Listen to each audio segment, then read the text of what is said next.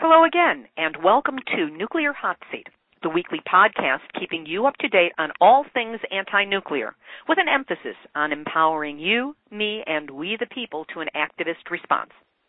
My name is Libbe HaLevy, and the reason I do this podcast is because I was 1 mile from the nuclear accident at 3 Mile Island when it happened. This program is my citizen activist response in the wake of Fukushima to get the word out about the nuclear industry, the nuclear world, and what we can do to turn it around. I'm here to lend my voice to the growing anti-nuclear movement worldwide. Now, for the second time, this program, instead of being live, is pre-recorded.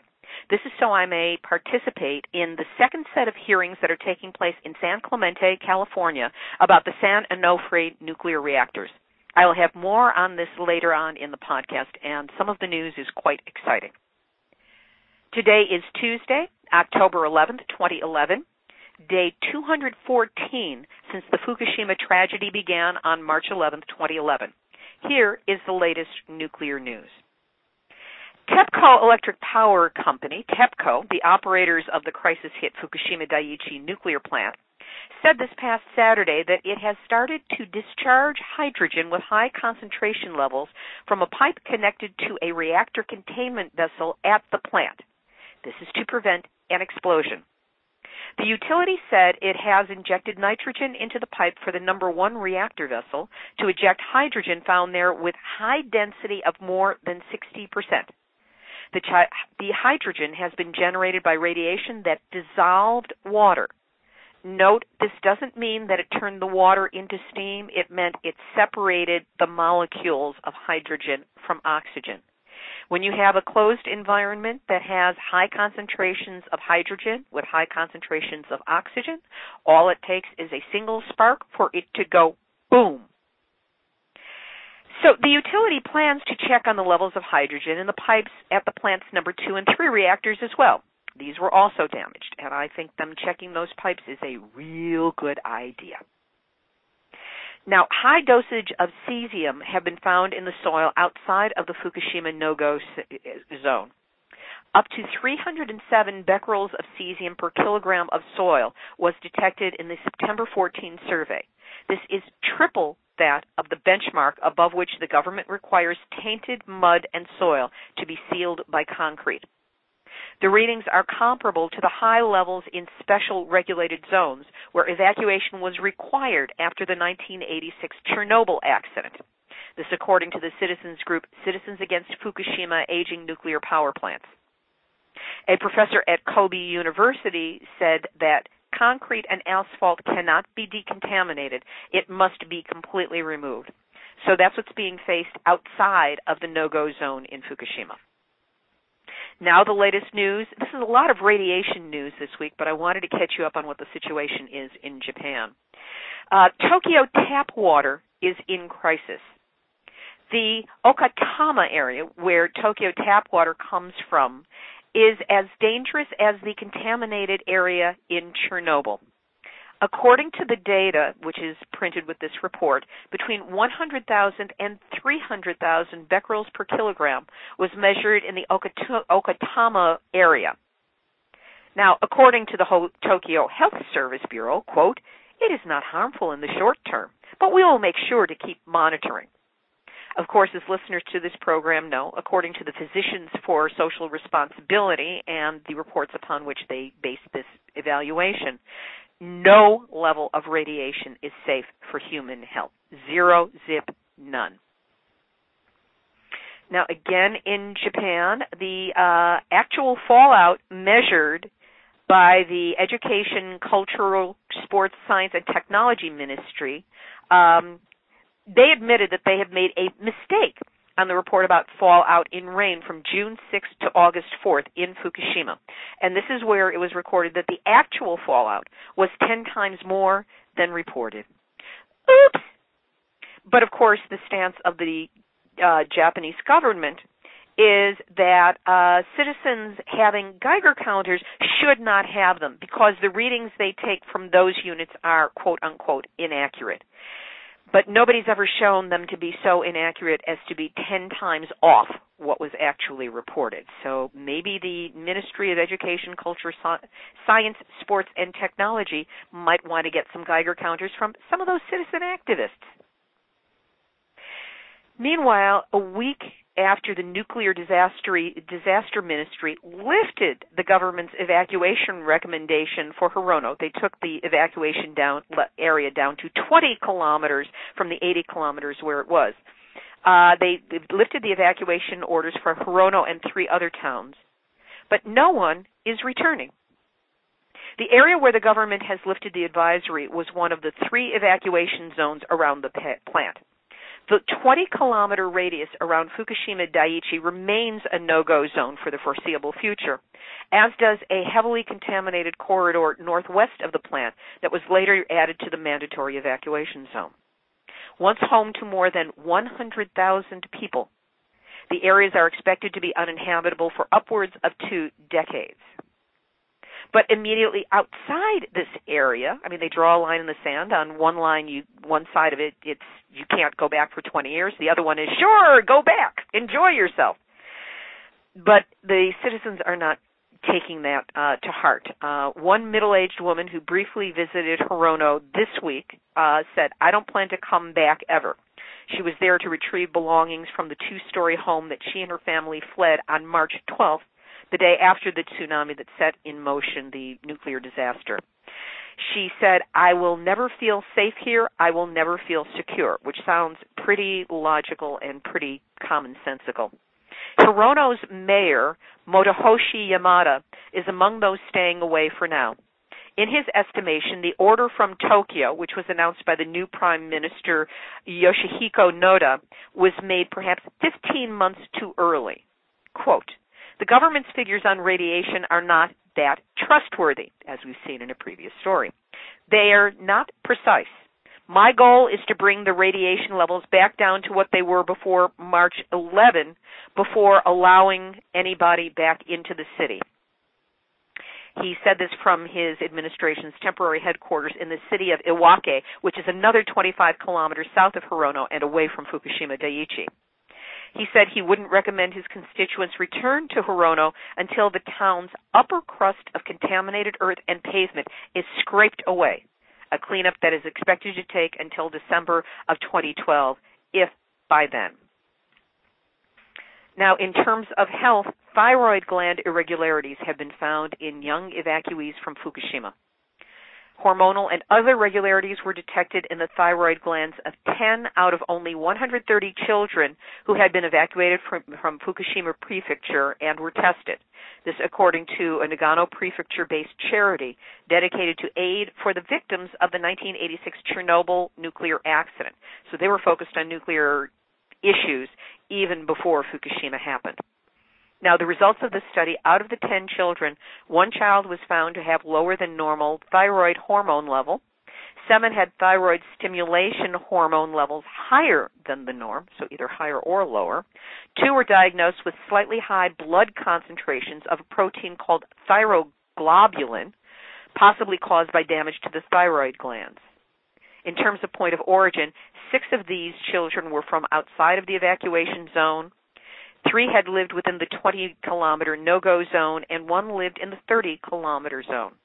So that's 10 out of 130. Why aren't they testing all the children? Good question. Meanwhile, in Tokyo, Chiba, and Kanagawa, Japan, they do all these fun-filled activities to enjoy and celebrate autumn. They're doing them right now just like they did last year and the year before, radioactive fallout or not. At this point, although an increasing number of parents are simply horrified at the continuation of these outdoor activities, the majority seem quite happily following whatever the school teachers say. Worse, they are accusing the concerned parents of being monster parent, quote unquote. There's a Japanese word for that, katakana. They're accusing these parents of being troublemakers. The majority say they are more worried about their children's prospect of getting into a prestigious school, to which I can only answer, your children should only live so long. And how do people in a country save face if you're not saving lives? More unconscionable behavior by Japanese officials. Now, according to Fukushima Diary, which is a very powerful anecdotal-based site that I go to. And I say anecdotal not as a negative or pejorative, but as something where it's coming directly from people who are having an experience and wish to report. So Fukushima Diary is by Mochizuki, and a number of tweets came from a Fukushima worker we have cited before who signs only Happy20790. And Happy says, "Today I noticed a thing around the plant. On the way," meaning the Fukushima Daiichi plant because he works there, "on the way to the fourth reactor, a pine tree was dead. Pine doesn't wither in autumn." And another tweet of his, "Back in April, one of my fellow workers, asked me if any trees are dead and turned to be brown around the plants. I checked the tree at that time and it was green, at least at that time. I don't know when it went dead. It's not the whole tree, but a part of it. Well, it's likely to be radiation." And from a separate post from another tweet, "I often see dead street plants around in Yokohama and Tokyo." Is it benign neglect and the fact that people haven't been there to perhaps water the plants? Or is it a result of radiation? Good question. Also on the Fukushima Diary, there is one of the most frightening posts that I have seen, which is pictures of mutated plants, vegetables, and fruit from around the Fukushima area. And I suggest you go there and just see what genetic mutation looks like in the first generation of plants following Fukushima. Now, what is the United States' response to all of this radiational news from Japan? Well, the United States has eased its advice for travelers to the environs of the nuclear plant. The State Department this past Friday advised U.S. citizens to avoid going within 20 kilometers of the Fukushima Daiichi plant, which is in line with Japan's own no-go zone. But the previous U.S. travel alert of July 19, where it was recommended that people stay at least 80 kilometers or 50 miles away, has been rescinded. The latest announcement said Americans staying for more than a year within that area should consult with local authorities on radiation levels, but if they're staying less than a year, well, sure, come on down. You can be anywhere from 20.1 kilometers from Fukushima Daiichi on out. Not a problem, according to the U.S. This qualifies for the Numbnuts Award of the Week. It just makes no sense from any human perspective. Switching more completely to the United States, AP reports that there have been 4 generator failures at U.S. nuclear plants this year. These generators are what power the emergency systems at nuclear plants to provide emergency cooling should there be a power failure. And these 4 have failed since April, which is an unusual cluster that has attracted the attention of federal inspectors and could prompt the industry to re-examine its maintenance plans. Gee, you think that's a good idea? The diesel generators serve the critical function of supplying electricity to cooling systems that prevent a nuclear plant's hot radioactive fuel from overheating, melting, and potentially releasing radiation into the environment. The problem that happened in Fukushima was that the plants there lost all backup power for its cooling system after a combination of the earthquake, which was the initial instigator of the accident, followed by the flooding of the tsunami.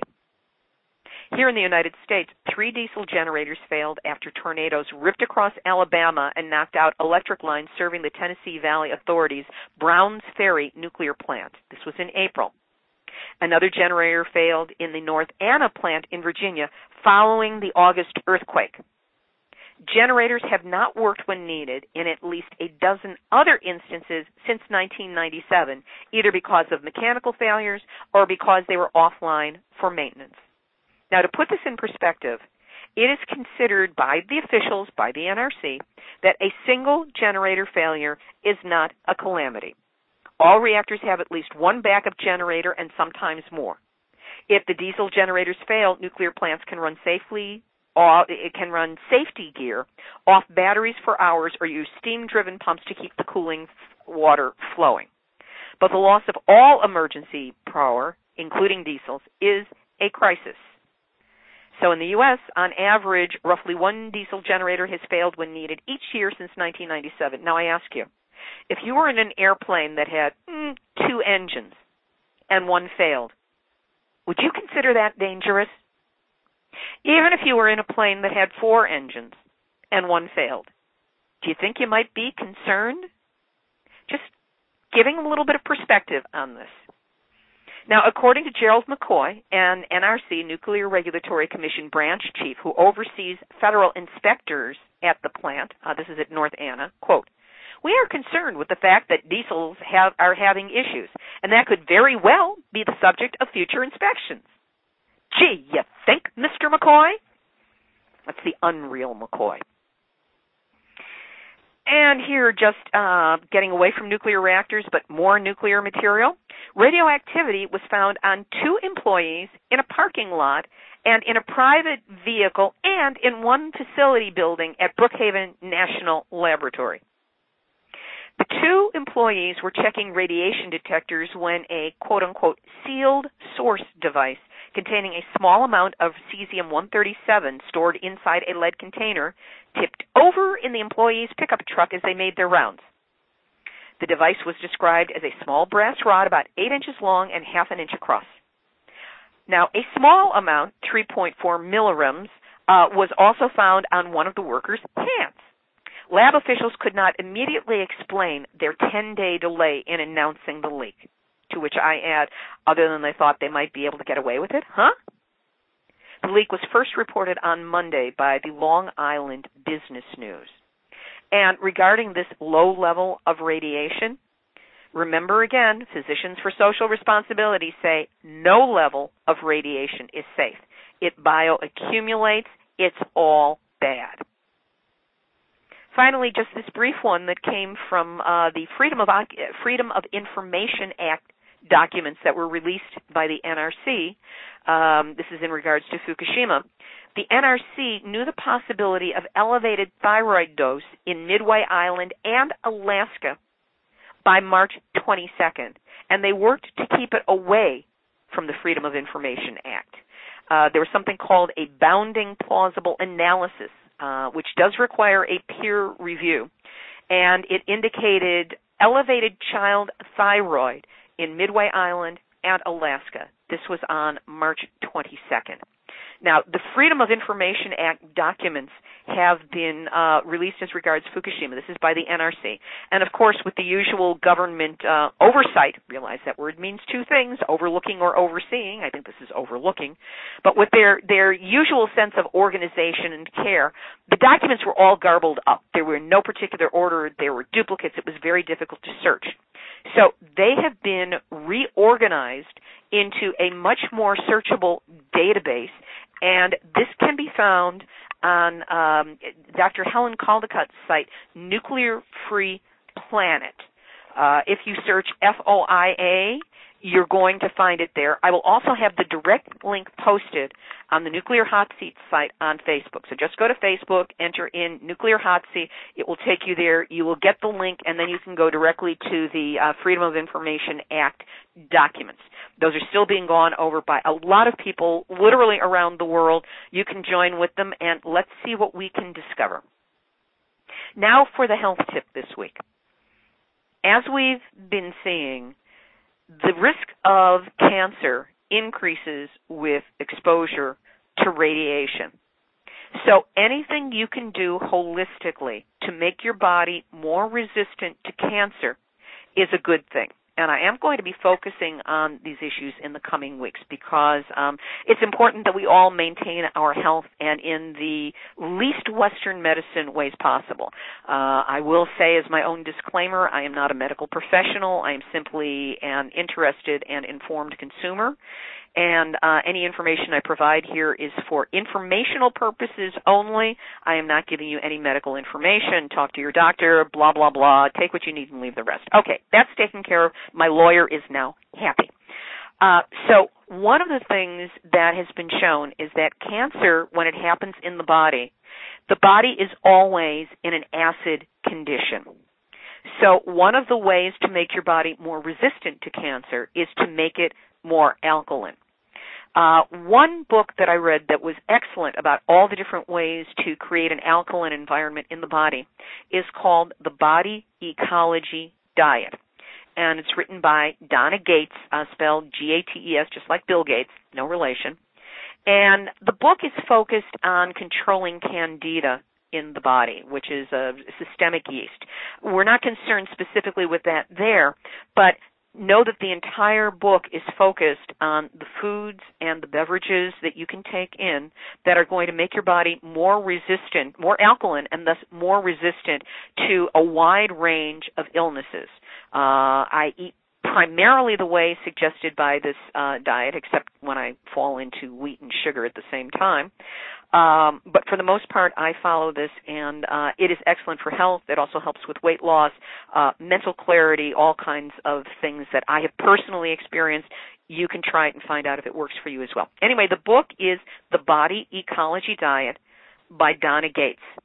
And next week I'll talk about a drink that you can make that will help your body achieve an alkaline state, or at least more alkaline than it currently is. Finally, here's the activist opportunity, and it is gorgeous. I'm here in Southern California, and if you are able to get to the city of San Clemente this evening, do so, because there's going to be the second of two hearings in front of the San Clemente City Council and their interested groups around them regarding the nuclear reactors at San Onofre. Now, initially, this was supposed to be a single hearing that would have the NRC representatives, the numbnuts rubber stamp commission numbnuts, facing off with some of our people. But there's political manipulation around that split us into two separate events. So they had their say 2 weeks ago. Tonight, we get our say. And what a lineup it is. By live teleconferencing, the City of San Clemente sitting government is going to be hearing from Dr. Helen Caldicott and by Arnie Gunderson of Fairwinds Associates. In addition, Dan Hirsch of the Committee to Bridge the Gap is going to be there live. Now, each of these three people are world-class experts in their fields about nuclear radiation, nuclear energy, the problems of the nuclear industry, the whole shebang. We could not have three better people standing up for our side. This is going to be taking place tonight, Tuesday, October 11th, at 6:30 p.m. at the San Clemente Community Center, which is located at 100 North Calle Civil in San Clemente. We will be gathering there at 5:30, and like I said, I have to be on the road very shortly so that I can miss the traffic and be there in time for the 5:30 gathering and then the 6:30 main event. I will, of course, have interviews and also additional information to give you the complete story next week on Nuclear Hot Seat. So doing the nuclear math, this is day 214 for each of the three melted down nuclear reactors at Fukushima Daiichi. That means there have been 642 nuclear leak days since Fukushima began. We are closing in on 2 years of steady radiation release into the air and into the water, and there's no end yet.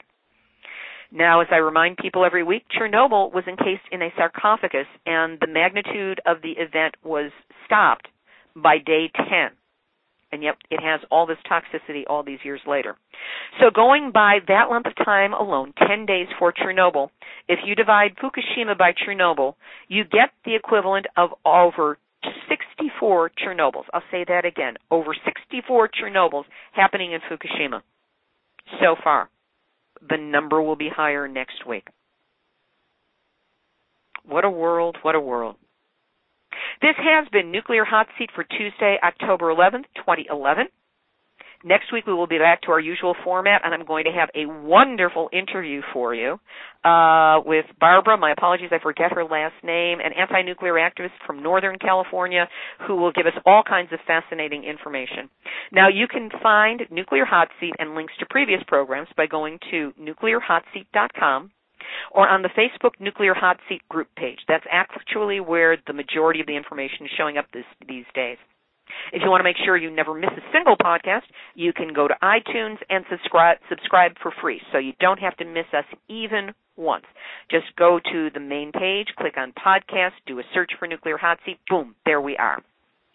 This is Libbe HaLevy of Heartistry Communications, the heart of the art of communicating, and I'm about to jump in the car and be on my way to San Clemente.